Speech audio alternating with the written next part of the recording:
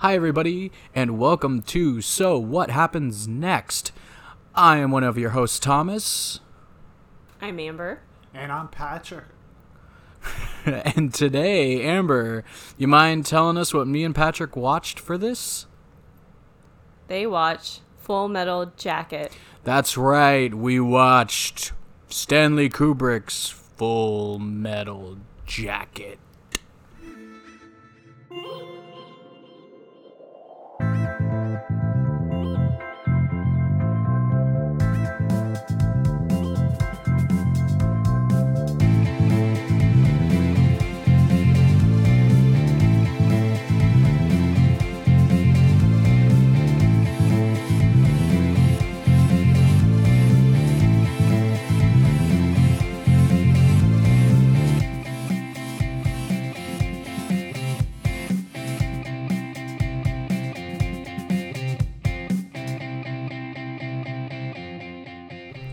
All right, everybody, so we're sitting here going to talk about Full Metal Jacket today. Personally, just to open up, I liked this movie. I've always heard it's a good movie, but wow, I've never seen it before this podcast. It was great. It did terrible in the box office. I could see that. But critics loved it, and it's a cult movie now. Oh, for sure. So get ready. This movie basically is about, and Patrick, correct me if I'm wrong, this movie is about sort of what one soldier sees as he's being trained to be in the military to go to Vietnam, and then what he sees in Vietnam. Not just in the military, but the Marines. Yeah, specifically the Marines. They reference the Marines a lot in this movie.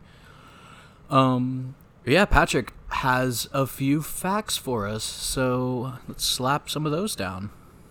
For those listening, I'm going to give out my age, but the movie came out the year I was born, 1987, directed by Kubrick. You can do the math. Yeah. Starring Matt Modine, Vincent D'Onofrio, and R. Lee Ermey, rest in peace. Based on a novel, The Short Timers. Facts. D'Onofrio gained 70 pounds for the role, still the most by an actor for a role. Emery was actually a former drill instructor in the Marines, and apparently came up with 150 pages of insults. Okay, I have notes about that, man. I have so many notes about that opening sequence, because the whole time I sat there, I was like, what the fuck is going on? Okay, but before we hit that, because I think it'd be a good place, Amber, how do you think this movie starts? I'm not quite sure, but it's obviously a war movie, so I would assume it's about one person's experiences through World War II? No, it's No, Vietnam. Vietnam. Oh, sorry. It's Vietnam. Which I guess I probably completely know that. don't know what to expect. But it's basically about, I don't know, about him and a bunch of guys just having a jolly good time until something tragic happens with either the main character dying or one of his really good friends dying or the whole team dying. I think that's genuinely kind of how I thought this movie was going to be a serious version of Tropic Thunder. I was sitting there going, this is going to be Tropic Thunder, but serious. Like, because in my mind, that's what Tropic Thunder was based on. It's like you have these guys in Vietnam, and they're all buddy, and, like, they're doing one thing, but then shit hits the fan, and it totally was not that. No, Tropic Thunder to me is more like Platoon. Okay, It's closer to Platoon yeah. than it is Full Metal Jacket. Okay. Because I think Full Metal Jacket and Platoon do it too, but mostly focus on the psychological issues that This movie was a lot heavy. of Marines, a lot of people faced that went over to Vietnam, and even before that, for when they got drafted. So that's where I was thinking we could start here. So this movie's opening scene is, honestly, it's my nightmare. So I know that listeners at home, you don't see us right now, but I have very long hair, and the opening scene of this movie is just individual men, or I guess boys at this point in the film, just getting their heads brutally shaved. I mean, it looks painful in that, like, uncomfortable haircut kind of way. I think for those that were drafted and didn't know what to expect and growing out their hair as long as they did, like you, it was definitely painful because that took years to do. Oh, it's like yeah. just years of your life, like, did not matter to the Marines. Oh, yeah. And I mean, that's sort of a taste of what you're going to get in the whole movie is Kubrick looks like he's doing, hey, look at this scene. You're going to interpret like 10 different things like Patrick just did here. And also, yeah, it took me a long time to grow this hair. I remember walking down the hallway at school once when I was in college, and this kid who was like a dual enrolled high school student or something, he walks up to me and he goes, how long did it take you to grow that? And I was like, the fuck are you talking about? I'm like looking at myself going like, what are you talking? He's like, your hair. And I'm like, oh, I don't know, like I haven't cut my hair in like maybe 2 years or so. And he was like, wow, my mom would never let me do that. And I was like, okay. And this is the Marines? Yeah. This is any military will do this. I even have my head shaved to like 1 inch, and they still shave my head. Why is that? Why is that a requirement? Your hair gets stuck or something? No, it's more like conformity. So everyone looks the same, acts the same, and then once you reach a certain point, then you can get your hair cut the way you want, but it still has to be within standards. Gotcha. How does that work with black people? Or like if you're Shave a it. certain minority? It does You not just matter. shave it. Really? Yeah, it does I think not the matter. only people that probably wouldn't. I remember this was a big thing a few years ago, right? Like if you were a Sikh person and you just never cut your hair. I Yeah, think there was like conflict. There was a lot of conflict. but, Yeah, I because think it's they a were- religious thing. Yeah, it's a religious thing, and they were allowed to keep it, but that brought a lot of conflict within Right. the unit or platoon. Yeah. Or, Or whatever. like, what if you're Khal Drogo and you can't like cut your beard off? I think they would make an exception if they got Khal Drogo into the Marines. Yeah, I think they would too. Yeah. And like, just here's a sword. You can keep your hair. And for Go those it. listening, Momoa just shaved his beard off. Oh, what? You guys didn't know that? No, I didn't see this. Yeah, he just did it yesterday for recycling purposes for the earth or whatever bullshit. Okay. Oh, whatever. I don't Oh, know. wasn't there a YouTube video on that? It was like goodbye Khal Drogo. Yeah. Okay. To drink water out of cans instead of plastic bottles. Okay. I have a beard and I can drink out of cans just fine. Yeah, but you're not Jason Momoa. Jason Momo. Is it Momo or It's a Momoa. Momoa? You're not Jason Momoa. Jason Momo. All right, so back to that. Anyway, back to Stanley Kubrick's Full Metal Jacket. So yeah, they open up and they're shaving heads, and it's just this. It's kind of a bit of a long sequence where they're getting ready to, start basic training, and this is also immediately after the sequence you meet the drill sergeant, Drill instructor. the drill instructor. That's I'm sorry. Marines. Drill sorry. instructor. I'm Is sorry. it Bob Ross? See, I got a note about that. This guy is basically, I think, the archetype, and correct me if I'm wrong, but he's the archetype of pretty much every joke you get about a drill instructor or sergeant or whatever. Yeah. He's started it all. Yeah. Emery defined that role. Yeah, and it's just this guy is just yelling at them. And honestly, I really like this scene. Like, Kubrick does a really good job here because there's this cool tracking shot where they're following him around the barracks kind of type deal, and he's just like, "You guys are all pieces of shit. You will always be shit, and I will train you to be the best damn shit you're ever gonna be." You are pukes. You are the lowest form of life on Earth. You are not even human fucking beings. You are nothing but unorganized, grabastic pieces of amphibian shit. And it's just following him as he's walking, and then he turns and he comes back around, and it's just really cool. It is. And Emery, if you watch, he does not blink. Oh, really? I think he might have blinked once, but I watched it again to make sure, but he does not blink the entire time he's yelling. How? Because he's trained to do that. Yeah. So for this, he was actually on as a training person, helping behind the scenes. And the guy that they hired did not do the job that Emery thought was good enough. So he sat and yelled for 15 minutes straight, yelling expletives, insults, without repeating himself, without stopping, while getting water balloons thrown at him by others. And that's how he proved to Kubrick that he was right for the role.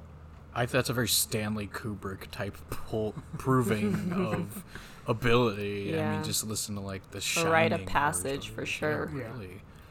But yeah, and I mean, speaking of expletives and insult, this guy is masterful at the shit coming out of his mouth, because he never repeats, unless it's a name, he never repeats the same insult twice. And it's just like, it's so creative that I'm sitting here going, God Lord, this character's just throwing up shit. And he's setting up these guys for just epic destruction of person. Oh man, I don't even think I wrote. Did you write any down, Patrick? I mean, like, I have just, he has these so fucking crazy jokes where he's just, oh yeah, he tells this what is it, the story where he's like, you're not gonna be sitting there with your finger up Mary Jane's cooch or whatever the fuck he he names says. like a normal person, but with a expletive towards women on there. Yeah, he's just screaming at him, and it was like he's setting these guys up just left and right to just burn them. And I mean, it was one of the most like pleasing scenes in the whole movie, as I'm watching these guys just get roasted by this little dude yelling at him in a hat. How tall are you, Private? Sir, 5'9", sir! 5'9". I didn't know they stacked shit that high. You trying to squeeze an inch in on me somewhere, huh? Sir, no, sir! Bullshit. It looks to me like the best part of you ran down the crack of your mama's ass and ended up as a brown stain on the mattress. And he does this while they're doing... No, while they're just standing there at attention. Yeah. Like as an introductory. And to get used to it, Kubrick did not have the actors in that scene or Emery practice. It was just a first-time thing. Oh. So to get their actual reaction while he was yelling and screaming at them. So that brings up a question I have. So you kind of get introduced to, if you want to call them like the main characters in this movie. You have our main character, and he gives them all nicknames. So you have our main character who gets nicknamed Joker. And while he's yelling at a different guy, he sits and he does this. This was really random to me, and I don't know if I missed something, but he just randomly does a John Wayne impression from across the room. So while, the drill instructor's yelling, he's just like, well, aren't we here pilgrims? Or something to that effect. And the drill sergeant loses his fucking shit, and he's like, who said that? Who said that shit? Who the fuck over here had the audacity to say that shit over? I swear. And he starts picking on the guy next to Joker. And Joker's like, sir, I said that, sir. And that's how they all talk to this guy. Everything they say to this guy is, sir, I said that, sir. Beginning with sir and ending with sir. Every time. Yep. That you, John Wayne? Is this me? Who said that? Who the fuck said that? Who's the slimy little communist shit twinkle-toed cocksucker down here who just signed his own death warrant? Nobody, huh? The very fucking godmother said it. I'm fucking standing. I will PT you all until you fucking die. I'll PT you until your assholes are sucking buttermilk. Was it you, you scroungy little fuck, huh? Sir, no, sir! You little piece of shit, you look like a fucking worm. I bet it was you. Sir, no, sir! Sir, I said it, sir! Well, no shit. What have we got here? A fucking comedian, Private Joker. I admire your honesty. And real quick, interesting fact about Joker, his actual character's name, J.T. Davis, was the first casualty in the Vietnam War. Well, that's fucking crazy. Jesus, that's nuts. But Joker, anyway, he gives him the nickname after. He's like, we got ourselves here a Joker. And, of course, imagine everything I'm saying, like, dialed to 11 in volume because he's just screaming at these guys. Vulgarities. It's like, oh God. And so he does this and he goes through, and now that you say this was raw, this was just their actual reactions, you meet Fuck, what was his nickname? The dumb guy. Its nickname is Gomer Pyle. Actual name Gomer is Pyle. Leonard Lawrence. Yeah, Leonard Lawrence. He's the drill sergeant's yelling at Gomer Pyle, and Gomer Pyle has this fucking smirk on his face. And the whole time you're watching, you're like, it's like an SNL skit when they can't like keep it together for the joke, because he's just in there like, Anytime fucking Jimmy Fallon was on there, basically. oh, fucking Jimmy Fallon's show entirely. It's just fucking Jimmy Fallon all over the place. And he's sitting there and he's just like, if anyone, you can't see me, but I'm making a really stupid face right now where I'm smiling. And he's just like, wipe that smile off your face, Pyle. He's like, I'm trying, sir. And he can't. He just can't. And the next few scenes kind of become like the sergeant picking on Pyle to like a really heavy extreme. Like he's punching these guys, he's smacking them in the face. Like it's pretty heavy. And I was kind of wondering, like, is any of that, there's got to be accuracy to that too, right? At At least point for the in time. Yeah. Yes. And now, yes. I'll just say yes overall. Without Okay. getting too much detail. Okay. Yeah. I mean, he's pretty, some of the shit was pretty brutal. Yeah. This is that beginning scene where he's introducing himself and picks out Pyle is when you see the start of the psychological breakdown of Pyle. Oh, yeah. In my opinion, right there and then, because he's the dumbest. He's just a big guy, can't lose weight, a lot of issues, can't do this, can't do that, and I think that's the beginning where Emery points it out, or Hartman is his character's name in the movie. Yeah, and I mean, this is where you start to see this character lose it, and there comes a point where you're just like, oh shit, this is where it's gonna go. So for the bulk of it, I have to be saying in this beginning of this movie, I was just sitting there waiting for something to happen. It was a weird, because you're watching this movie and they're just going through basic training, and it's mostly just a giant montage of watching. What did we say the drill guy's name was again? Hartman. You're watching Hartman just yell at these guys and like ream them. It goes on for a solid 20 minutes, I think, is about how long you watch this. Yeah, until it gets to a next Yeah. point in the movie. And there's a handful of bits where you start seeing what ultimately ends up being our main character, Joker, actually just talking to people.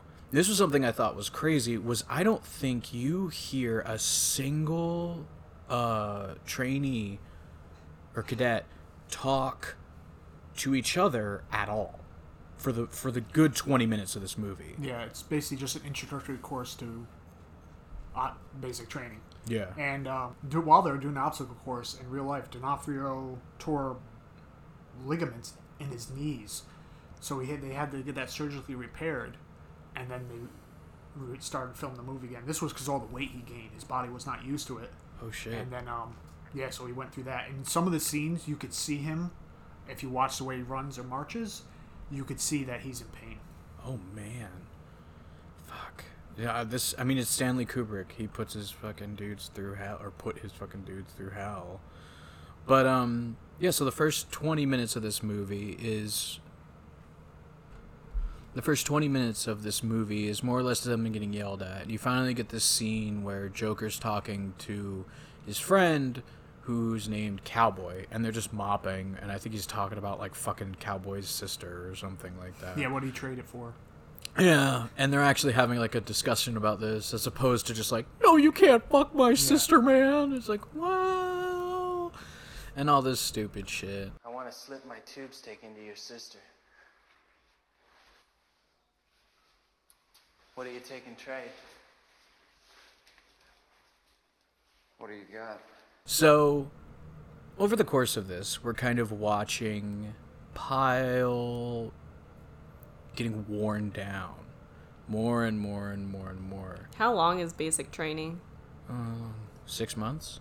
No. Year? No. Like, at that point in time, 9 weeks. Oh shit. 9 to 13 weeks. So Okay. 9 weeks of intensive Yeah. It's, shouting. well, you'll see. It's Yeah, if it's 9 physical weeks, training. it's, Yeah. yeah, it's intense then. And then at, well, actually, almost 20 minutes in, Joker gets made squad leader. Yeah. and then is ordered by Hartman to look after Pyle. So, Amber, what do you think happens after that? Pyle has a better time. I mean, you're not wrong. You're not wrong, because he understands a way to talk to Right. Pyle and how Yes. to teach him things. And Pyle becomes like a superhuman. Oh, I think that's a little futuristic for Kubrick, but I think that worked pretty well, maybe. 2001: A Space Odyssey. He becomes like the Star Child. Stanley Kubrickverse. So, you're kind of right. I mean, not the super soldier thing, though that would be. I mean, I don't know what a squad leader does, but He's basically turned Joker and Pyle into like a one-man squad where he's just helping Pyle personally to get better at everything. Because the thing that this movie does in a weird way that I think didn't age well is Pyle's really stupid. Like, he's just like, I'm watching it and I'm kind of waiting for them to be like, oh yeah, he's like mentally disabled or something. It never happened. Yeah.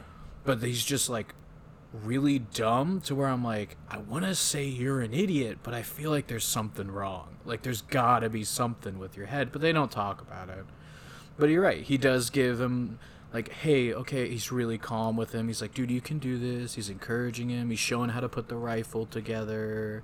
Like, one-on-one, you put this in, and then it's good. While everyone else is silently just putting their shit together and getting yelled at. why is this like the wall What do you mean? from Game of Thrones? Because that's what it is. It's kind of like they're getting yelled. Like like with Sam. It's very much like Jon and Sam from Game of Thrones. I guess, in a Just way. with that, well,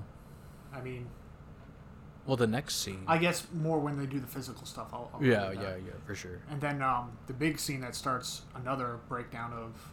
The bedroom? No, it's the jelly donut.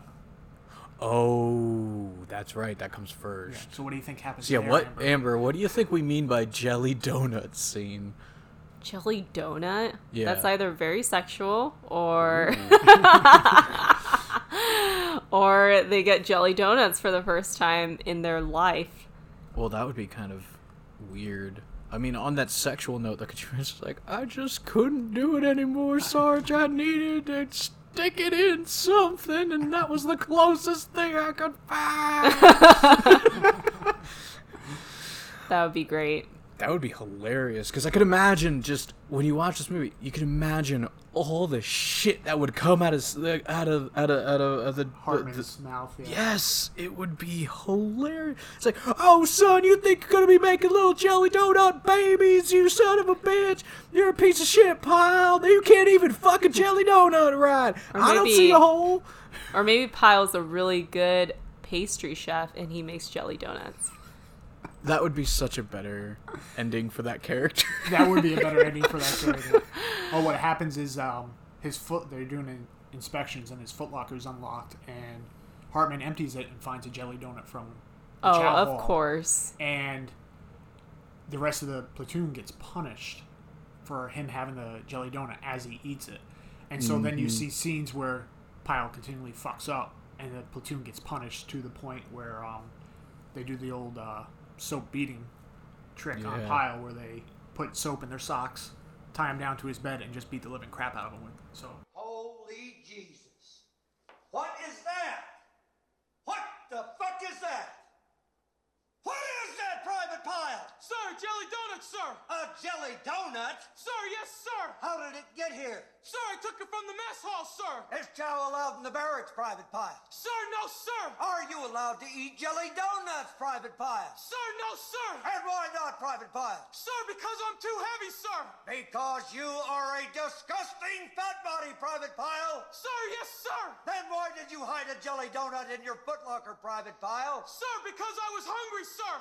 Because you were hungry. Yeah, and that scene with the soap and the socks is, well, it's out of a horror movie. Because the music, it's at nighttime, the music starts getting like Halloween. It's like that scraping violin sound. And you just see all the guys quietly get out of their bunks while Pyle's just splayed out snoring. Of course. Has no clue. Oh, he has no fucking clue about anything. And they throw a blanket over him, and they hold him down, and another guy gags him. And every single person in the room comes running by as quick as they can and at least gets one good fucking slap with these heavy-ass socks on his chest. And Pyle's screaming. It's like a little... I mean, this is actually pretty, like... It makes you kind of, cringe a little definitely, bit. Definitely. It's uncomfortable to watch because you're watching this guy scream, why are you doing this? Because he's dumb. He has no fucking idea what's going on. He just knows that everybody's mad at him, and he says so, I think, a few minutes earlier to Joker, where he's like, everybody hates me. Yeah. And he's like, no, but I mean, everyone's pretty mad at you. Like, we don't hate you, but you need to do better. But they beat the shit out of this guy, and you kind of see... And this is where you get, like, Joker as a main character, because he is really hesitant to smack him with the sock, because he's been working with him. He knows that there's more to this than just an asshole not wanting to do work. And he hesitates, but at the end of it, he gets, like, 5 or 6 good hits on the guy. Like, he's the last one to go, and the guy who is getting yelled at him when he gets his nickname ends up being nicknamed Cowboy, is holding the gag, and he's like, just fucking do it, just get it over with. And he hesitates and just starts wailing on him. And everybody else, mind you, only got 1 hit. And Joker's sitting there just beating the shit out of him. 5 or 6 times, and then let's go, and then you hear Lawrence basically crying out, and Joker is bunkmate with him, so he's sleeping right below him. Yeah. Listening to him cry, and you get Joker just slowly raises his hands up to his ears and covers them. And he's just, it's kind of this like really regretful, I wish I didn't do that move. So from there on out, Amber, how do you think this affects Pyle? It definitely changes him, I feel like. And Yeah. I don't know if it stops him from eating jelly donuts or, having or doing things wrong. But I definitely think it changes him, and probably for not the better. Well, you're definitely right on that. I don't think this changes him for the better at all. Well, you actually do notice him improving. And Yeah, there's one but scene where they're asking the soldiers' orders where Joker forgets, but Pyle remembers. But then Joker notices Pyle talking to himself and things like that, so he's very hesitant and wary of him. Yeah, you have Pyle suddenly... Well, actually, I think a good point in that is you have this scene, which, and I mean, I don't know if this ever... I've never heard of any drill instructor, sergeant, or whatsoever, like, doing this, but he's talking about, like, these people who've killed people. I don't remember who the first one was. It's the guy who shot out of the tower at UT. Yeah, in the 70s, right? No, that was in the 50s? Something like that. Yeah, It something had like to that. be. But he says, does anybody know who Lee Harvey Oswald was? And all the guys raise their hand, and he goes, who was he? He's like, he's the man who shot Kennedy, sir. Outside of that shoe suppository. And they all kind of laugh, and he's like, shut the fuck up! He goes, you know where all these guys learned how to shoot like that? And they're all like, the Marines, sir! Joker raises his hand. Joker says the Marines. That's right. Joker says, the Marines, sir. And he's like, you're goddamn right. He's talking about how the Marines making killing machines, and that at the end of the day, like, they're the best at what they did, even though it was terrible. And at the end of that scene, you have the camera just look at Pyle, who's now just dead-faced. The entire time up until now, it's almost like the guy couldn't help but smile, like, stupidly. But ever since the soap sock scene, he's just deadpan like a psychopath. Anybody know who Lee Harvey Oswald was? Private Snowball. Sir, he shot Kennedy, sir. That's right. And do you know how far away he was? Sir, it was pretty far from that book suppository building, sir. All right, knock it off. 250 feet. He was 250 feet away and shooting at a moving target. Oswald got off 3 rounds with an old Italian bolt-action rifle in only 6 seconds and scored 2 hits, including a headshot. Do any of you people know where these individuals learned how to shoot? Private Joker. Sir, in the Marines, sir! In the Marines, outstanding. Those individuals showed what one motivated Marine and his rifle can do. And before you ladies leave my island, you will all be able to do the same thing. It's crazy. And he starts getting really good at, like, putting his gun together and marching and doing everything he was supposed to be doing. So at first you're like, oh, like me as watching this, I was thinking, oh, well, Pyle's not going to be the same guy anymore. I guess this is going to be a movie about him and Joker going to Nam and Pyle becoming like one of those crazy killing machine guys and just watching that sort of pseudo descent into this dumb guy who really wouldn't hurt anybody to this killing machine with no remorse. But well, it gets to graduation. Oh, and to me, this is an important scene also when Hartman's telling everyone where they need to report to. Mm-hmm. And everyone's infantry. Everyone is infantry. And then he gets to Joker. And it's... there's 2 people who aren't. There's one guy gets to engineering. Engineering, right, yeah. You're and then be looking Joker... for bombs or something like that, he says to the guy. Yeah, he does, the newspaper, reporting. He's like military... Public affairs stuff. He's like, what are you doing there? Journalism. Well, I did it in high school, sir. Yeah. Made you a fucking killer, but you're going into journalism? Yeah. Basically, what a pussy. Yeah. He's calling him out for wanting to not go slaughter people, basically. And it's just like, And it reminded me of this... Honestly, that scene reminded me of a joke from The Simpsons that they do, where Homer joins, it's like an army or navy, what's it called when they have reserves. He joins the Army or Navy Reserves, and they're doing a training op, and you get this caricature of their the drill instructor, and he's like, I've assigned all of you positions within the unit. Simpson, frontline infantry. Smith, frontline infantry. Now, we've graded your aptitude tests and assigned you specialities to match your skills. Frontline infantry, frontline infantry, frontline infantry, frontline infantry. I joined to make recruitment films. Well, you know where you're gonna get good footage, don't you? Ooh, tell me. Frontline infantry! And that's kind of how this scene goes, is he's just reading this list, and he's like, Cowboy, frontline infantry. You, frontline infantry. Pyle, frontline infantry, and you get this hard zoom on Pyle's face where he's just dead staring, not like scared, not anything, he's just staring. Yeah. Pickett. Sir, yes, sir. All 300 infantry. Toe jam. Sir, yes, sir. All 300 infantry. Adams. Sir, yes, sir. 1,800 engineers. You go out and find mines. Cowboy. Sir, yes, sir. All 300 infantry. Taylor. Sir, yes, sir. All 300 infantry. Joker. Sir, yes, sir. 4212 basic military journalism. You gotta be shitting me, Joker. You think you're Mickey Spillane? You think you're some kind of fucking writer? Sir, I wrote for my high school newspaper, sir. Jesus H. Christ, you're not a writer. You're a killer. A killer, yes, sir. Gomer Pyle. Gomer Pyle! Sir, yes, sir. You forget your fucking name? All 300 infantry. You made it. And I honestly thought it was going to be, I'm ready to kill people. Like, all right, fine, I'm going to go in, I'm going to start murdering people. But it's not. So, Amber, what happens to Pyle next? I'll give you one solid clue.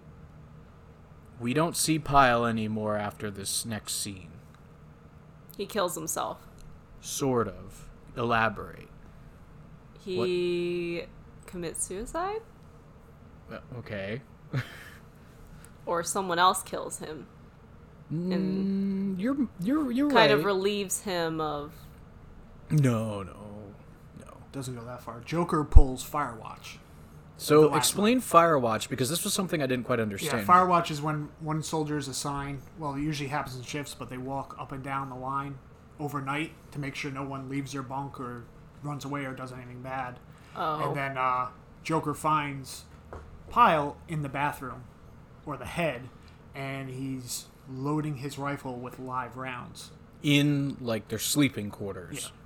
So he's got his rifle, and he's putting ammo in, and Joker asks him, he's scared as shit, because he's like, it's the middle of the night, everyone's supposed to be in bed. Yeah, and this is kind of what I thought would happen before, like, oh, he's gonna turn on the camp and do, like, go crazy. I had the same, the whole time watching this sequence, I was just like, he's gonna at least fuck that sergeant, or the drill instructor. Yeah. He's gonna murder that guy. And the whole time, because there's the scene where he's gonna go all Kylo Ren on. he's gonna, like, destroy the Marine Temple or whatever. Yeah, it's a very well done scene. Yeah. This made me go from, like, what's happening in this movie to, oh fuck, like, whoa. Joker asks him what he's doing, and he's loading, and he says 7.62 millimeter full metal jacket. Yeah, that's where you get that famous titular scene. Yeah. 7.62 millimeter full metal jacket. And that was something, when at the beginning of this movie, I wrote a note where I was like, man, the guy who plays Pyle with the whole stupid smile is either a fucking moron or he's a great actor. And when you see this scene, I was like, this guy's a great actor. It's terrifying. Yeah. Because you have Joker standing there like, this guy has a fucking, like, live ammunition with his rifle. He's sitting there on the toilet looking like a psychopath in his underwear. And he's just loaded. And he's like, Pyle, you got a live ammunition there? And then he says the titular line. And real quick fact. Yeah. Modine actually saw D'Onofrio, they were friends or acquaintances, outside working out as a bouncer at the Hard Rock Cafe in L.A. And at that time, D'Onofrio was doing theater and bouncer. And Modine suggested to D'Onofrio to go for the role of Pyle. And that's what led him to start acting, because it was his first major role in anything. I mean, he did a great job. Yeah, he did a fantastic He's only job. in the movie for maybe like half an hour, Yeah. and he does a great job, and he barely says anything. But you get this happening. I don't remember what wakes everybody. Something wakes everybody up, but you get the drill instructor like comes into the bathroom screaming, and I thought he did a great job at this too, because he comes in, he's like, what the fuck are you guys doing in my head? What the hell are you doing in here? Why does he have a gun? Why isn't he in bed? He's yelling at Joker, like, why the fuck is this happening? And why are you not literally beating the shit out of him for it right now? And he's like, sir, it is the cadets' responsibility to inform you that Pyle has live ammunition in his gun. And you watch the drill instructors just switches everything off. You hear him not yell, I think for the first time in the entire movie. Yeah. And it was weird, because I thought it was ADR'd, because it didn't sound like him at all. And he's just like, son, I want you, like, this is an order. I want you to hand over that gun and, like, go back to your bunk. And he just calmly tells him to do it. And I had a sneaking suspicion that was the only calm he had in his entire body, because the minute Pyle's like, nah, he gives an intention, like he's not going to, he's just like, well, son, listen the fuck here, give me that fucking gun. And he stands up and just, boom, puts one in his chest. Yeah. Why aren't you stopping Private Pyle's guts out? Sir, it is the private's duty to inform the senior drill instructor that Private Pyle has a full magazine and is locked and loaded, sir!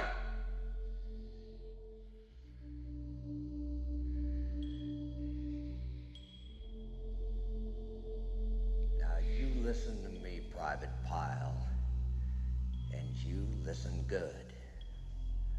I want that weapon, and I want it now. You will place that rifle on the deck at your feet and step back away from it.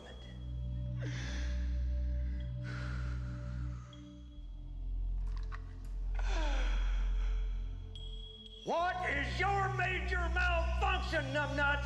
Didn't Mommy and Daddy show you enough attention when you were a child?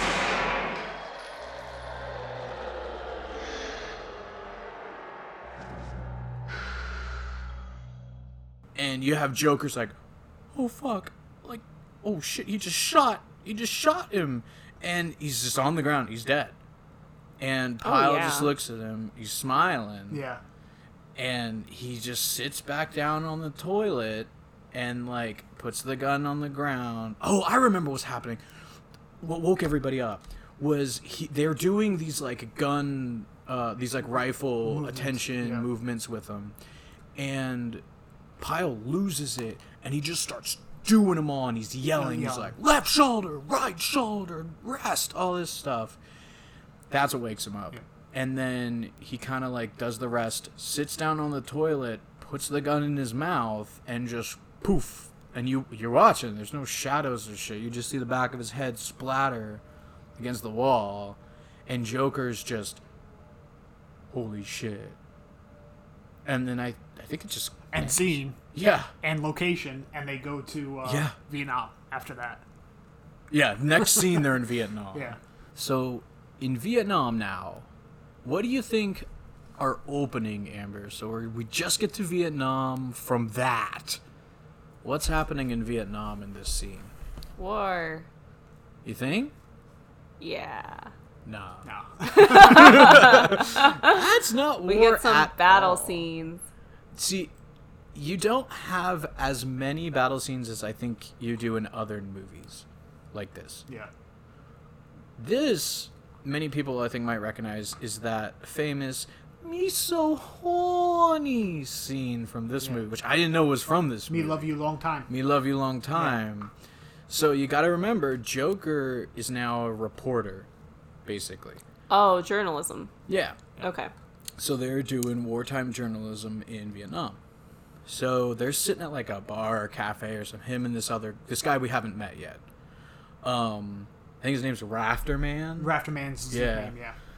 And Rafterman's complain, or actually the scene's like you're following this Vietnamese woman who's clearly like a prostitute walk up, and she's trying to entice them, like, you know, come on, it's gonna be $15. And I mean, you've heard there's so many just songs and things that have like made fun of this or used this as a sample. Hey baby, you got girlfriend Vietnam? Not just this minute. Yeah. Well baby, me so horny. Me so horny. Me love you long time. And you get this whole long sequence of that where they get her down to like $10, and then some dude steals the camera. Rafterman's camera, yeah. Yeah, so like Rafterman takes a picture of them, and then this guy jumps off a moped or something, hauls ass, grabs the camera, does this weird karate shit. Yeah. It was like, it's just silly and dumb. It's like he takes the camera, runs towards his buddy on the moped, stops, turns around and goes, yeah, does this whole like spinning flying kick, all that. Then, then Joker does it back. Does it back, but actually, you know, much more poorer. He's like, and then it just fades out of that. They don't ever give a shit about the camera. They don't care about what goes on. It just fades out of that. You know, I did have a question though. Yeah. There's one thing we sort of skipped over that I was confused. So in the military, like, do you have to be Christian in the military? Because we do get a bit of that. No, but it's the Marines traditionally are all about God and country. Gotcha. So in one of the scenes, Hartman's yelling at Joker because he says he doesn't believe in the Virgin Mary, right? Yeah, he's like, you love the Virgin Mary? Yeah. And he's like, I don't believe in the Virgin Mary, sir. Yeah. And he, like, gut checks him. Gut checks him, yeah. It was fucking... I'm like, oh, damn. Like, let's relax. Yes. And he wakes them all up for church on Sunday. Yeah. And I was like... How do you go to church? Oh, they have them on... They have them. They have churches on... I mean... Yeah. Okay. I was thinking this was out in the middle of nowhere, but... It kind of is, but it's... Parris Island, South Carolina. Yeah. Okay. Yes. It's one of the Carolinas. It's either like Carolina or Texas. There's two... No, it's for sure Carolina. It's just one of them. I don't know which one. Yeah, that threw me off. I was like, I mean, it's the 70s, I guess. Maybe so I forgot that little part, but yeah. Do they ever go out and do stuff? What do you mean do stuff? Like no. fun stuff? No.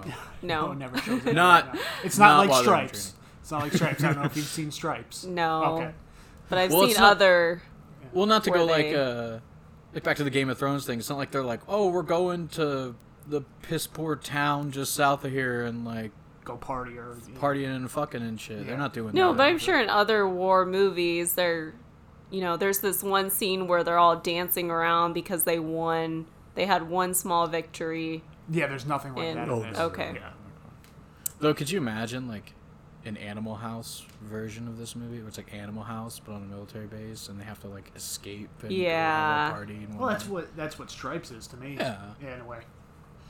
But anyway, I was actually again wondering like if this movie became like a hard horror movie where Pyle is just like a psychopathic killer hunting down these people at the training. Like we never go to Vietnam. It's just Man, that would have been a great movie. I was like, it would be kind of cool if like they all have to use what they learned to take this guy who became top of the class down. Yeah. And he's just killing everybody. He kills all the top people so they can't call anyone, and they're all kind of that should have been a movie. That would have been. It doesn't have to replace this one. This one's good, but I think that would have been a crazy movie. I want that to be a movie. I feel like I've heard that before, and that there might be some form of that for something, but I don't remember. I mean, I feel like that. I haven't seen it, but Well, we saw that in Doom. What? Like you have. Yeah, it was the end of Doom. Yeah. Yeah. That's a Dwayne good The point. Rock Johnson Yeah. kind of becomes that I'm gonna kill you with Yeah. all of my skills. Yeah. I feel like maybe Overlord has tones of that. I haven't seen it yet, but I feel like maybe that's kind The of parts I've seen, it's I think a little bit like that, but more like Nazis coming after him. Right. But yeah, no, I understand what you mean. Yeah. Yeah, but I just think that would be if you put Kubrick at the helm of that kind of horror movie, like I think it would have been great. Yeah. It's just watching Pyle like take these people down. It all takes place in the course of one night. Yep. Yeah. And then at the end of it, they still get shipped to Nam. They still end up, whoever survives, like have Joker survive at the end of the movie, and then they're like, well, it's a good thing you survived, son. You leave for Vietnam in the morning, and then it's just hard hit like fuck. And then In a way, I don't know if you've heard of Tigerland with Colin Farrell, one of the early ones. He basically helps others get shipped home by having accidents or my girls got pregnant, something like that. But I feel like that's the kind of same tone, is that no matter what happens, you're still getting shipped to Nam. Exactly. So anyway, back where we were. Yeah. So the next scene after the guys steal the camera is that they're talking to their lieutenant about news stories. That's right. And Joker hears rumors of some intelligence that they're going to have a Tet offensive during the Vietnamese New Year of the Year of the Rabbit. And the LT tells him, no, don't worry about it. But what do you think happens? Can I get a clue? So he tells. So they're doing news stories, right? Yes. And Joker's making jokes, and he tells them, we got this Vietnamese New Year off, so it's like Lunar New Year. Yeah. And he says there's an armistice for today, a ceasefire. I'm sorry, ceasefire for today. Okay. No one's going to be attacking each other because it's a holiday. Oh, sure. And there you go. Right when you said that, I was like, oh, yeah. Yeah, exactly. Because Joker's like, well, Lieutenant, I heard they might actually attack. And he's like, don't be an idiot. They've been saying shit. Yeah, they've been saying shit like that the whole time. And lo and behold, there's like a car bomb goes off, I think, at the front gate. Yeah, the front gate, and everyone responds, and it's actually Joker's and a lot of the guys' first action. Because you got to remember, like, they're taught how to do all this shit, and they're walking around with this shit. But for the most part, they've just been doing kind of fluff pieces on, like... So something the lieutenant mentions is back domestically in the United States, which was actually historically true, is a lot of news outlets were saying, we should not be in this war is stupid, we don't need to be doing this. And they're kind of trying to be the counterbalance to that. where they're showing, oh, well, look at all the good we're doing. And I think there's a scene where he says, Joker, we do two kinds of stories. We do, and I mean, he says some racial slurs in there, but he's basically says, our guys buying deodorant and shampoo for the Vietnamese people to make everybody happy, and us killing bad guys. Yeah. So they're just fluff pieces trying to show that we're doing good in Vietnam. Yeah. Because no one back in the United States believes that it's good. Right. And you get this... I think that was actually a cool scene that... I mean, there's so much in this movie where I wanted to just be like, oh my god, there's so much to take out of this. I don't think there's any point in this movie where I can tell if Joker's being serious or if he's actually kidding. And I mean, obviously that's the point of the name. Right. But when he's saying this stuff, he's saying it in such a way where you want to be like, oh, this guy is totally not about the war. He doesn't want to be there. But it's also like a joke, and everything comes off like a satire. Yeah. And so, you know, what's going on? And then you also see when he's running out, it gets pointed out later, but he's wearing a peace symbol on his vest, and on his helmet it's written "Born to Kill." And yeah. He talks about it later in the movie while narrating it, and also with one of the colonels who dresses him down. Yeah, and you definitely get, and we'll get to that scene, but you definitely get this, like, the born to kill versus the peace thing. He's like, well, I think it's just the duality of man, sir, and it's like, okay, yeah. But you do get this, like, I think that's what, if anything, even if you didn't contradiction. Say it. Yeah, exactly. But so you get the Tet Offensive, and prior to the Tet Offensive, you have Rafterman complaining that he's like, I want to see some action, man. I want to get out there. Like, let me go out there. And Joker, well, I guess it's like his CO, or higher above him in he's some a way, sergeant. shape, or form. Joker's a sergeant, and I think Rafterman's either a private or specialist at the time. Okay. Because he's like, I'm not letting you go out there. And he's making jokes like, oh, your mom will kill me if I, like, let you go out there and you die. So, I mean, like, you know, and you sort of have Rafterman just kind of going, well, come on, dude, like, let me go out there. And he's like, no, joke, why you can't. And you can tell that that Joker's just like, I don't want you to go out there because I know what's out there, and you don't need that. Yeah. You know? And I mean, after you watch the Pyle thing, it's like, you don't need to take this new friend of yours and turn him into that. I hate the name, Joker. I want to go out into the field. I've been in country almost 3 months, and all I do is take handshake shots at award ceremonies. You get wasted your first day in the field, and it'd be my fault. A high school girl could do my job. I want to get out into the shit. I want to get some trigger time. If you get killed, your mom will find me after I rotate back to the world, and she'll beat the shit out of me. It's a negative, Rafterman. So the Tet attack, and everything's really fucked. Yeah. So at their just small little installation they got going on, everything's fucked up, and they say, okay, we need people to go out to the other areas of the country because we didn't have a hard hit, we're still functioning, but other places are royally fucked, and we need to cover what's going on there. And Joker gets sent to Fubai. I don't know where it is in Vietnam, but he gets sent into the shit, basically. And Rafterman, I want to go with Joker. And LT agrees to it. And so they go ship out from there. Yeah. And interesting part with the next scene is the helicopter really, really shows how there was no psychological testing in the military with the gunner there. And interesting fact, before I get to that, the gunner was actually, Kubrick wanted him as the original drill instructor, Hartman. That would have been... Because the guy was a comedian, and I don't think it would have worked as well. No way. No. But as they're going to Fubai, the gunner is just shooting people.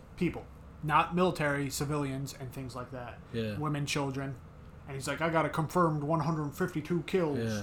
And Joker goes, how many of those are women and children? He goes, I don't know. I just do it. So, yeah. I think he makes... So we're sitting there in the helicopter, and they're flying over, just going to where they're going. And it's flying over, like, rice paddies and stuff. And he's just... You just see this guy... It opens up on Rafterman, and he looks like he's going to vomit. Yeah. He keeps, like, gagging. And you have this guy just yelling, get some, yeah, get some. And he's shooting the machine gun out of the helicopter. No one's stopping him. No one's really egging him on, but no one's doing anything about this. And, I mean, you know, when you watch this and you know about Vietnam, you're kind of like, okay, yeah, he's clearly killing innocent people.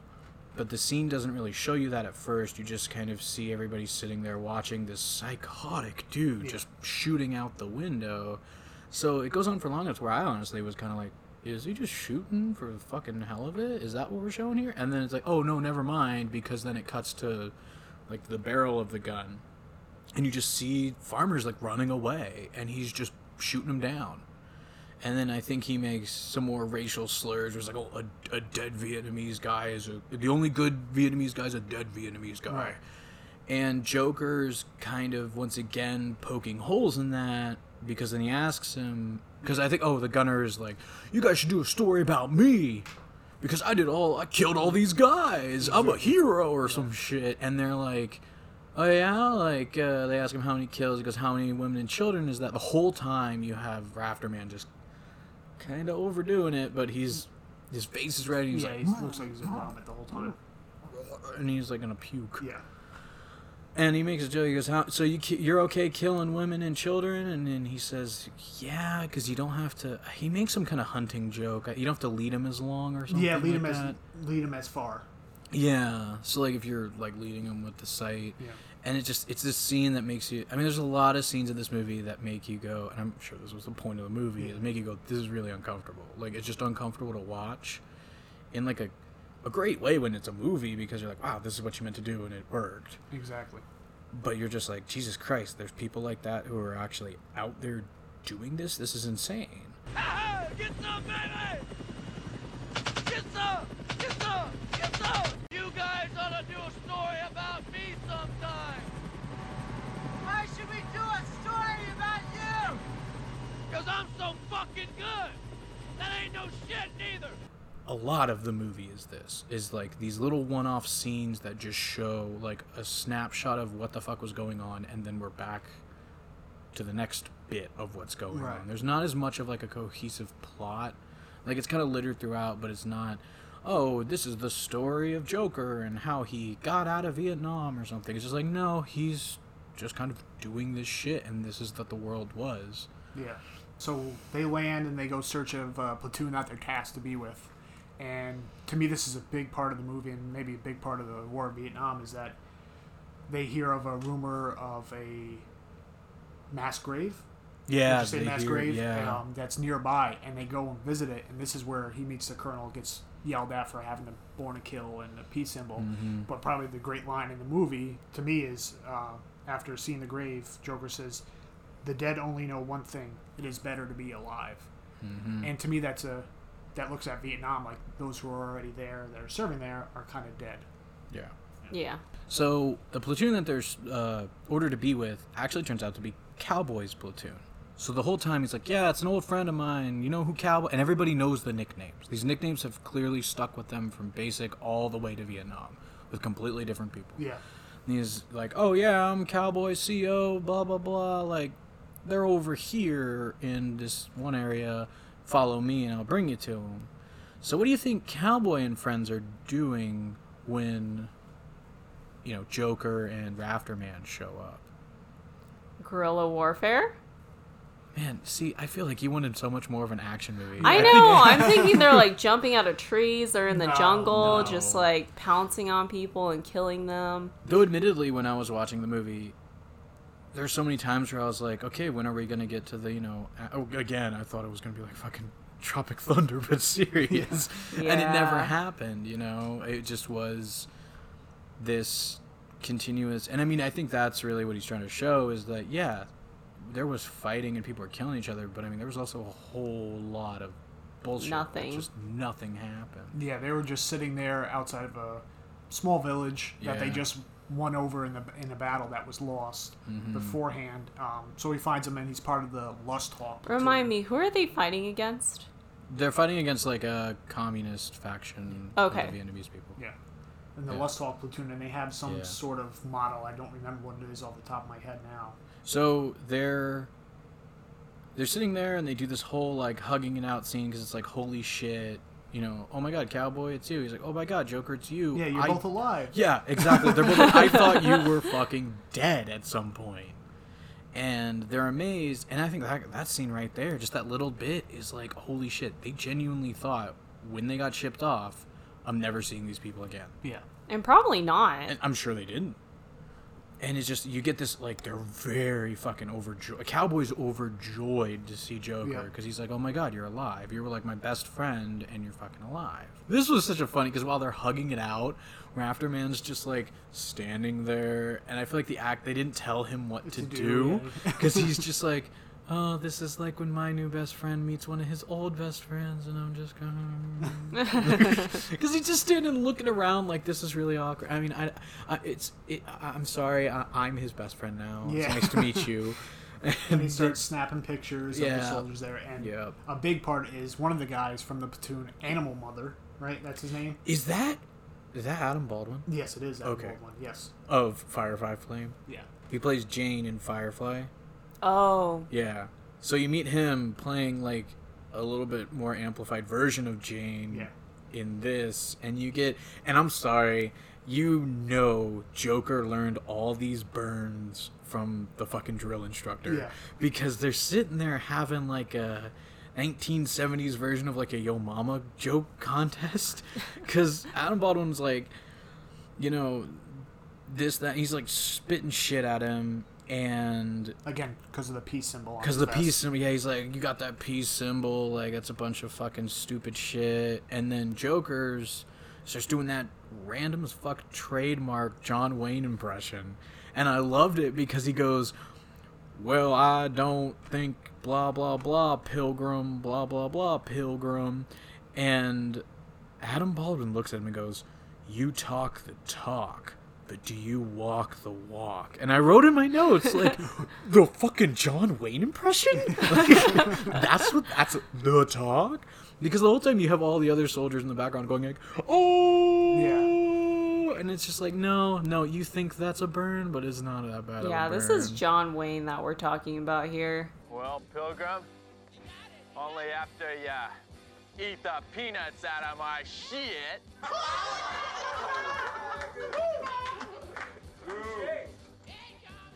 You talk the talk. Do you walk the walk? Yeah, the John Wayne stuff, he's just like, he does it a lot, and like I get how it's supposed to be funny, but it just feels like they cut whatever the setup for the John Wayne jokes is, because that sort of seems to be Joker's thing.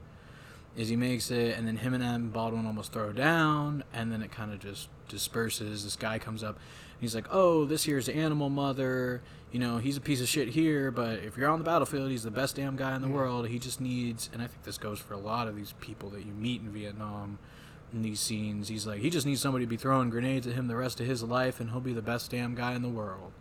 And you do get later, like, it's true, sort of, kind of. Yeah, that he's a good soldier. Yeah. And so then you get this, I think the thing we were talking about before is you have one of the other soldiers, I think this is the medic. He's sitting next to a guy with a hat over his face who's like asleep. And Rafterman's taking pictures. And he goes, hey man, take a picture of this. And he sits down and goes, this here's my buddy. Yeah. And he holds up his finger and he takes the hat off of the guy's face, and you think you're gonna, it's really well done. You think you're gonna get this guy who's like asleep, but it's a dead northern Vietnamese soldier that they just took and propped up in a chair. And he's taking pictures, but he's just like explaining, like, oh, it's his birthday today. This guy is like runs this whole place, and everyone's like, happy birthday to. It's just really just like, again, this disturbing, like, this is really fucked up scene. Yep. Of like, they took a person they killed and propped him up in a chair to set up a fucking joke. And it's just, you get a lot of that, especially here on out, you get like a lot of that kind of stuff through the rest of the movie. And so from there, they move out with the platoon. Tanks in front, and they come across another city or village. And I want to say mines go off because I didn't see any fire or anything like that. And it kills the lieutenant. And then one of the lieutenant's guys gets nominated to lead the squad, and they go from there to try to find the NVA in that region or village. Yeah, because the tank gets hit, and everyone drops to the ground, but the lieutenant dies. Like, he gets... Yeah, he's dead. It almost looks like he gets shot in the dick. Oh. Like, is what looks like happened. Well, I think shrapnel like, goes up into his... section too. Yeah, because he They did a really good job. Is everybody drops on their bellies, has their guns ready to go, but the commanding officer just kind of like falls on his back. Oh. And you're like, oh fuck, he's dead. Yeah. And I think this is a scene that for me it undermined the whole scene. Was 2019 meme culture ruined it. Everybody has shit written on their helmets, and you get these like shots of every single person's face who's in the platoon, like on the ground, and everybody has something different. Like Adam Baldwin says, like, "I am become death," and then Joker says, "I think born to kill." On his, And then you get this guy. He's not even like a main character. He's just a guy, and his helmet says, "I wrote it down." It just says, "I'm hard." And all I could think was, like, this guy fucking hit the ground and said, "Fuck, I'm hard." Like, like, of everything I could have right now, it's like, damn it, Lieutenant's dead, and I'm fucking hard. God he went down hard. He went down hard. Jesus Christ. That would have been fucking amazing. But so you do get and it's like, the whole time it's trying to be serious, and I'm just like, fuck, that guy's hard. Yeah. And, but yeah, so it goes back. And they call in and they say, he's down. What do we do? He gets nominated. And they move in, and it's kind of implied, I think, that they just wipe out. Yeah, they wipe out whatever opposition they face. Yeah. And the opposition also runs away after they do, after they see them. And they see him run by, and Joker they're all reloading. Yeah. So Joker's in the middle of reloading.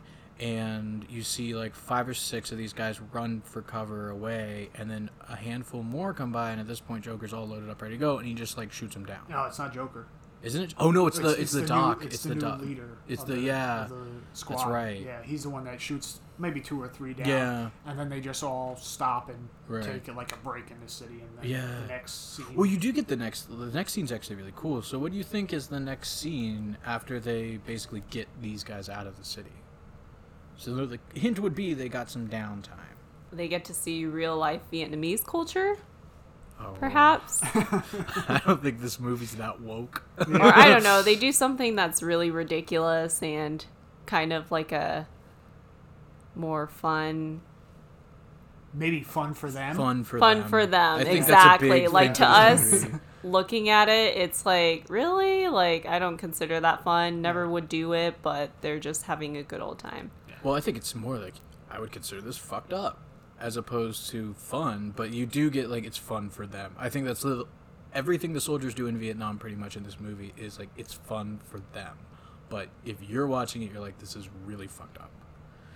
So you have the soldiers, they're interviewing them, right, on camera. Yeah, while they're taking cover. While they're taking cover from fire of some kind. Yeah. So you gotta remember again, Joker and them are news people, journalists and stuff, and they're filming them. And I thought, what I just want to see, I want to see like a behind the scenes film of this, because I guarantee you there was like Stanley Kubrick and 2 other guys doing exactly what those camera guys are, because it's another tracking shot where you have these 2 guys holding a boom and to keep the camera steady, and they're low so that they don't get hit, and they're just like panning across all these guys, and the shot's coming from behind the cameraman. And all I can think in my head is like, I guarantee the fucking cameramen for the movie are doing what the cameramen in the movie are doing to film the cameramen in the movie. And it was really cool. And I think they do a really cool job, because there's that scene, and then afterwards they interview each of our sort of main cast individually, and they ask, and I think you get every single reaction of the day to Vietnam. Yeah. You get, like, Adam Baldwin's kind of just like, well, if we just flew planes over the north and bombed them, this would be over. And then you have I think you have I'm Hard, who says, like, I don't get it. We're dying for them, and they hate us. Yeah. And I'm like, that was something personally I never really thought of, was like, if you're a soldier, you're out there dying for them, and in your mind you're doing a good thing, these people hate you, and all you could see is like, what the fuck, man? And you get kind of everybody sort of, and Joker, of course, is making jokes. Yeah, and you kind of see everyone's own opinions on it. And Joker's definitely comes out that he's against the war. And then you also get Cowboy, who's like... There's no horses. There's no horses. I wrote that down. How does a country have no horses? That's what's one wrong with this fucking country. complaint. Yeah, that's it. No horses. He's just from like Texas, so... What does he fucking says? He says, like, there's no horses here. He's like, what kind of country is... I haven't been able to... Quote, I have not been able to ride a horse since I got here. I hate Vietnam. Like, what the shit is that? I hate Vietnam. There's not one horse in this whole country. They don't have one horse in Vietnam. There's something basically wrong with that. Of all the complaints, it's... And, of course, I think, yeah, he's from Texas or whatever. Yeah. Which is actually a funny thing in the beginning. Steers and queers, no one from Texas. Which are you? The Burns is that he sets. When I was saying he's setting him up for Burns, the way Cowboy gets his name is the drill instructor's yelling at him, and he goes, "Where are you from, son?" And he's just like, "Texas, sir." And he goes, "Texas, son of a bitch. Only steers and queers come from Texas, and you sure as shit don't look like a steer to me, boy." Where in the hell are you from anyway, Private? Sir, Texas, sir! Holy dog shit! Texas, only steers and queers come from Texas, Private Cowboy. And you don't much look like a steer to me, so that kind of narrows it down. And then he's just like, "Well, you're gonna be called a cowboy because you're from Texas." And he goes through the whole, "You're queer? You like to suck dick?" Oh, God. You know, he goes through that whole thing. But yeah, then Cowboy's interview, I like Cowboy's interview because it made me laugh. It was one of the few because, you know, no fucking horses, you know. Yeah, I want to ride a goddamn horse. It's like, of all, because he opens it saying, "I hate Vietnam." Then he's like, "There's no horses to ride." And I mean, oh god, we could have spent this whole episode on the fucking drill instructors' insults. But so yeah, we do all that where they're interviewing everybody, and then you have so 2 guys get killed in this like skirmish. You have I think before that they have another hooker scene, right? No, that's after. That's after. Okay. That's after. So you kind of have this like farewell to our comrades who died, and you have these 2. You have their lieutenant who died, and this other guy. I don't think you ever see him get killed on screen. It's just this other guy. Yeah, I think so. And they're both in this grave, or they're both laying on a mat, probably getting ready to go home. And this was another scene that just like, I hate how nowadays like other movies have ruined scenes like this for me. Because all I could think in this scene was, this is Ferris Bueller's Day Off. It's the scene in Ferris Bueller's Day Off where Cameron is looking at the pointillism picture. Yeah. It's down at the Art Institute, where of all the people sitting at the park, and it's just like, cut to his face, cut to the other one, cut to his face, it's closer, cut to the picture's face, and it's closer. Because that's the type of cut they're doing for everybody's face. And the whole time, like, this is supposed to be serious reactions, and I can't take it at all like that, because the movie 10 years later fucking ruined it. Yeah. But, again, you get kind of the other end of the interview reactions where you have every single person saying goodbye in one way, shape, or form. And some of them are like, "You're in a better place." Some of them, I think Adam Baldwin's like, "I'm glad it was you, not me. It's better off you, not me." And then you get Rafterman, who's like freshly there off the boat. And he says, "At least you died fighting for a good cause." And Adam Baldwin's like, "What the fuck good cause are you talking about?" And you kind of get this moment where, like, which I was kind of thought, oh, he's just this mindless, I'm gonna fucking kill everybody thing. But you get, like, he knows that, you know, there is no reason for them to be there. Yeah. That they're just blindly killing people. He's just totally okay blindly killing people because he's like, I'd rather go out killing people, you know, whatever. I think he says slaughtering people. Yeah, something like that. Than not. And I think it's supposed to be sort of like dying with my sword in my hand kind of type thing rather than asleep in my bed. But you do get that. And Cowboy gets nominated as squad leader at this point. Yep. Because now you got everybody's dead, so they're like, Cowboy, you're the now squad leader. Take them out and continue doing they think they got everybody out of there, and they say they think that the Northern Vietnamese moved back to the Perfume River, which I think at the time was the border between North and South Vietnam. Yeah. So they say go out there and just do a security sweep to make sure that they're actually gone. So this will bring us to the climax of this movie, I think. During their, and the last thing I'll say is, like, during their sweep, it turns out that they missed it. They did something wrong at a checkpoint and they got lost. So, Amber, what do you think happens in the climax of this movie? I think that, so they obviously get lost, like you say, right. and they end up at the wrong place at the wrong time, and the scene cuts to black, and shit. you don't really know what happens. Oh, but all you hear is gunshots. Holy shit, that would So have been you don't amazing. know if whether they Interesting, died or if interesting. they lived. I don't That know. would have been cool. Yeah. I mean, I like what happened because it kind of gives you the flip, but like, holy shit, that would have been cool. But I think that would have misinterpreted Kubrick's meaning behind the movie because he definitely wants people to see how Well, we'll get their to actions, Yeah. soldiers' actions after all the shit they go through. Yeah. I see. So, we're about to go through some shit that'll only be minutes for you, and it'll be about 1 hour, 56 minutes, and roughly 17 seconds, if I recall the timestamp for this movie. So sit tight, and you'll be back to listen to our dulcet tones in a few minutes.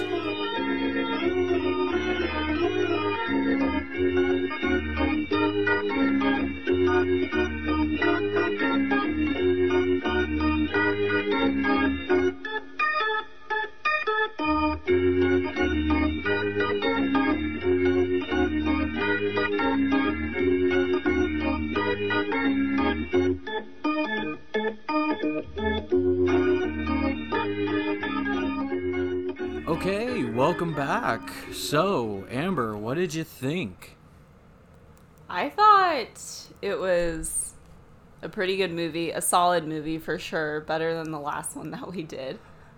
But I definitely like the ending of it rather than like the beginning of the movie, because the Right. ending was a lot more symbolic, had a lot like deeper meaning than the first part. True. I agree. I mean, there was a lot. I mean, personally, I like the beginning best because you could just go do an entire movie off of just that movie. And I mean, we kept coming up with the horror movie of watching Pyle, like, murder everybody. Yeah. I just don't like how they didn't connect each scene together, or all those scenes that they did, because it just kind of went off like tangent, or it went from like one idea to the other, and that was basically it. Well, I think that was the point, you know? But I can see what you're getting at. It was a little, like, broken up.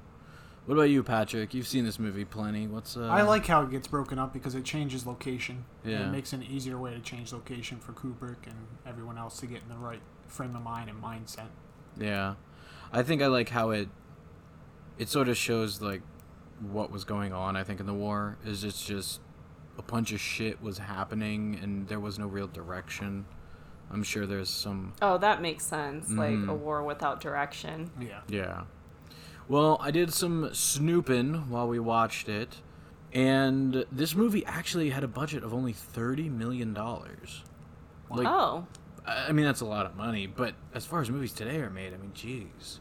I mean, with the set design of this, they're building they're building all these buildings to be blown up. Patrick, you were saying they were importing trees? Trees, yeah. Palm trees. Oh, my God. Well, this movie made $120 million. Oh, wow. So they made Okay. almost like $100 million profit. So it was a box office success. Yeah. Oh, yeah, proportionally, anyway. But even though the three of us liked this movie, there are some people who really didn't like this movie. So since this is a reportedly good movie that we did, I went ahead and found some 1-star reviews on Amazon while we were giving it a watch. And, I mean, aside from a lot of them, which are just sort of like, I was in the military and I should have, known better. This is so inaccurate. I was there. It was nothing like, this is liberal bullshit, all that Alex Jones shit going on. I did find a few 1-star reviews. They're just like, it's sort of like, I don't understand what these people expect. So, for instance, the first one I have here is from Stephanie earlier this year, actually in January. She reviewed this movie. It's pretty short. She said, I should have looked up why this is rated R. Someone recommended, and we took their word. Awful. Swearing, graphic, ... We skipped parts and finally gave up. It's like, lady, it's rated R, first of all. It's called Full Metal Jacket. Exactly. Like, what were you expecting? She's like, it swore, it was graphic. It's just like, I don't That's just a stupid person. Right It's there. just it's That ridiculous. is okay. I'm sure she thought it was gonna be like Grease, except like Full Metal Jacket. That's what John Travolta wore in that movie. Was a jacket with studs. It was metal and it was a full jacket, not a vest. Sounds like they were lied to by their. I would by love whoever to know recommended what their it friend, to them. I want to know what that friend said. Yeah. It's all about God and Jesus. You're gonna love it. They really like a lot of God in that movie. Like, you'll love it, Stephanie. Lots of God talk. Great movie. The next one I have is just from a Kindle customer. Back in March 2017, they said the heading for this one is trash. Trash. My teen rented it. I gave my okay to the rental because he told me that the movie is just a regular war movie. Not. Never believe a teen. I'm sorry, what regular war movie are you watching where it probably shouldn't be seen by like a young teenage kid? Again, the director gives it away. Right. You're not going to get a regular movie when Stanley Kubrick directs a movie. Well, it's just like, what was the problem? What did this parent have a problem with their kid watching this movie compared to other war movies? What I mean, it's like, yeah, the beginning does a whole bunch of stuff going on with the training, but I mean, you get your fight scenes. I guess you have a little bit more sexual innuendo, but you don't actually have any sex in this movie. Yeah. I mean, go watch like Saving Private Ryan. You got the whole beach And when it comes scene. to swearing, it's pretty. Yeah. Yeah, it's not I mean, it's like, as bad they say as a lot it of, could like, be. They say a lot of racial slurs. Yeah, they do say a lot of racial slurs. Maybe that's it. I mean, that's the only thing I could think of that like other movies might not But again, have. then again, when was this movie made? It's like 1987. 87. Yeah. It's been What did around. you You expect? should know. These Yeah. people. These. By the way, both of these are no. The first two of these are no later than 2019 and no earlier than 2017. So this movie has been around 40 years at that point. Like, if you don't know by now, the movie's popular. It's like no one's ever heard of Full Metal Jacket before. Or someone's heard of it somewhere or seen reference to it. Well, this last one I had was a really interesting. It was really hard to sift through these to find one that wasn't like, this movie's just liberal propaganda making the frogs gay or whatever the fuck they say. Shit. they just Frogs go gay. on. They just go on. So, and there were some paragraphs written about this movie. Oh, Jesus. So I was trying to avoid ones that were too long, but this one is by Rodney D. Lewis back in February 8th, 2007. So it's a little over 10 years old. Says, I should have known better. I do not like Kubrick's movies. So before I go any further, why the fuck are you messing with this one? Yeah.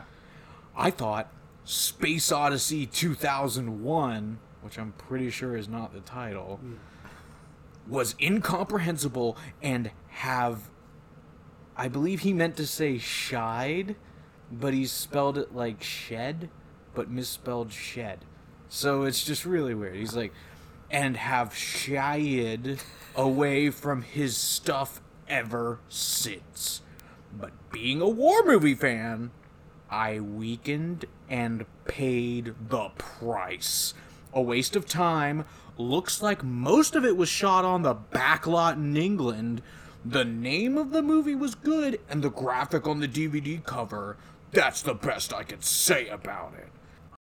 So you're comparing... Wait, what is he talking about? The that's a great Space point. Odyssey Yeah, or he- the he- Full dude, Metal what are you Jacket? talking about? Yeah, he doesn't really go into any description about why he didn't like the movie. He just...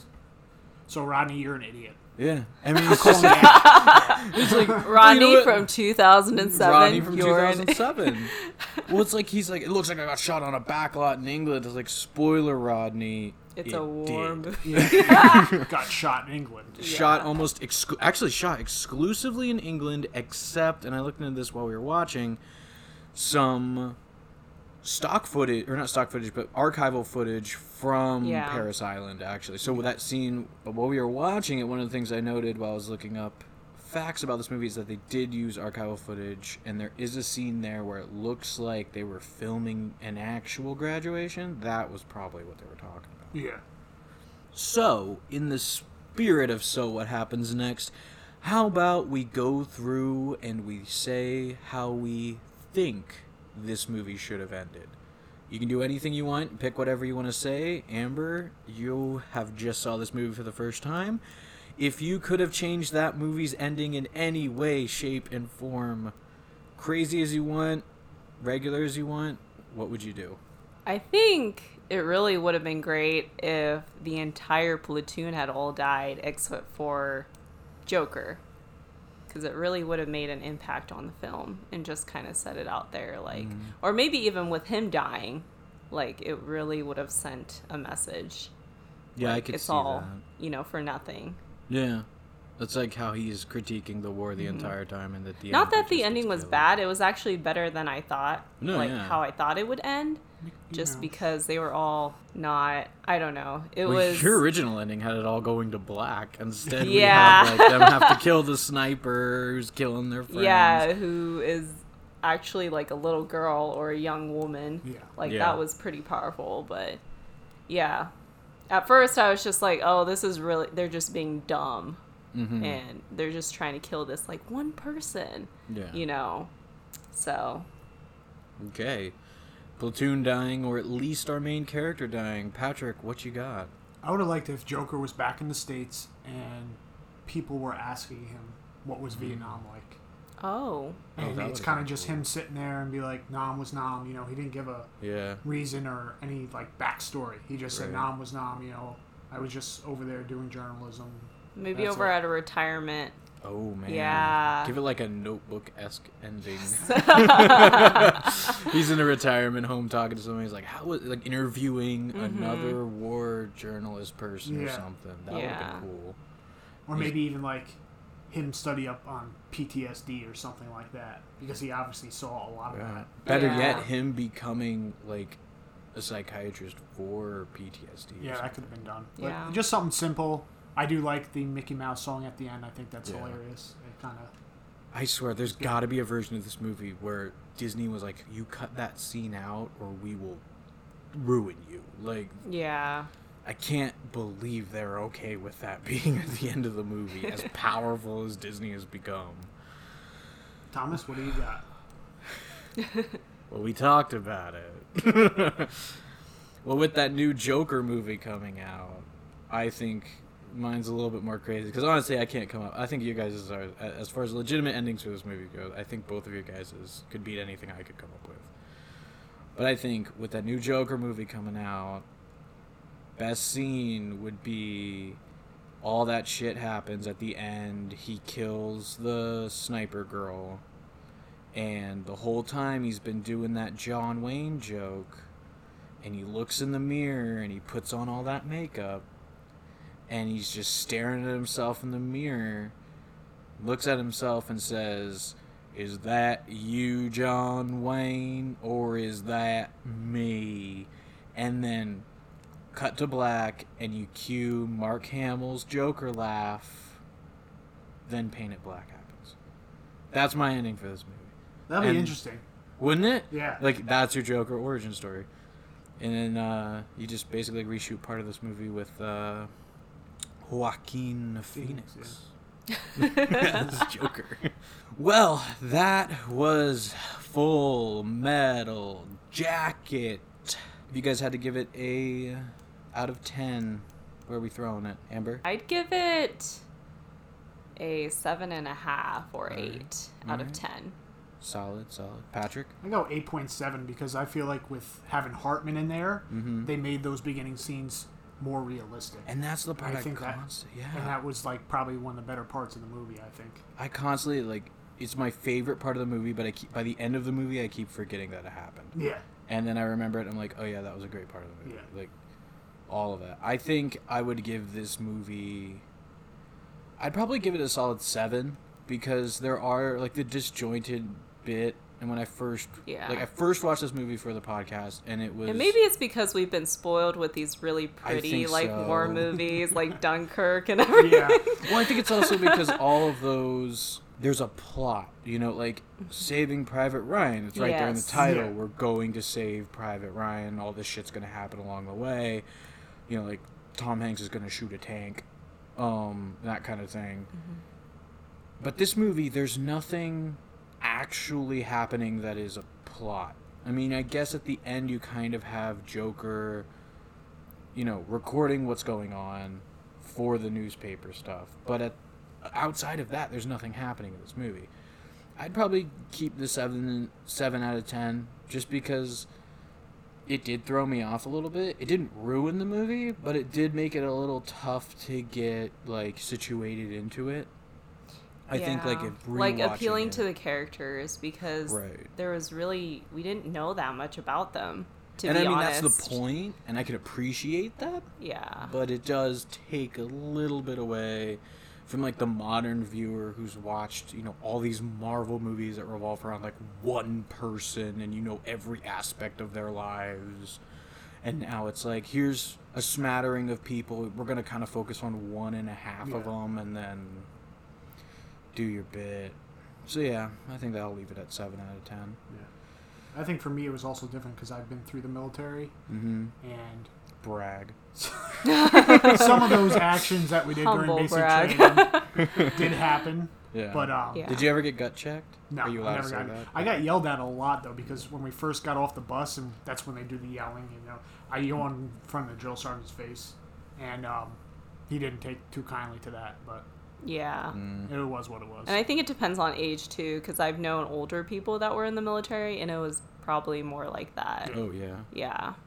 I mean, I've heard some big problems in the past. I mean, I remember growing up when I was a kid, and there was, a huge scandal going around at the time of, basic training, boot camp stuff, where people were getting, killed or whatever because of hazing. It was, sort of where a lot of this hazing stuff, I remember, started from. Mm-hmm. Well, I think all three of us, at the very least, can agree that we enjoyed this movie. And if you enjoyed this podcast, we strongly suggest you, give us a rating when you can. Maybe follow us, like us on wherever podcasts are available. I think that'll do it for Full Metal Jacket. I am one of your hosts, Thomas. I'm Amber. And I'm Patrick. And we will see you guys back when we get to the world.